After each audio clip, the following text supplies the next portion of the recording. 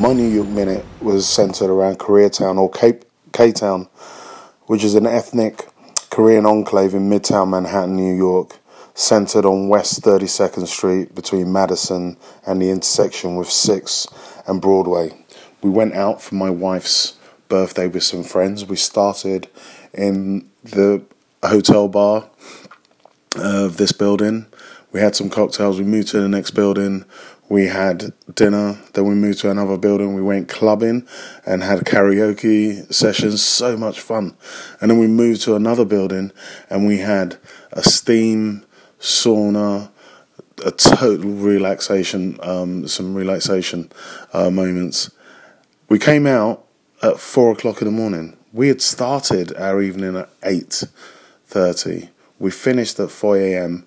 and I was absolutely shocked at 4 a.m. when we came out of steam and sauna that we hadn't even crossed over the other side of the streets. And we had only walked between 4 buildings.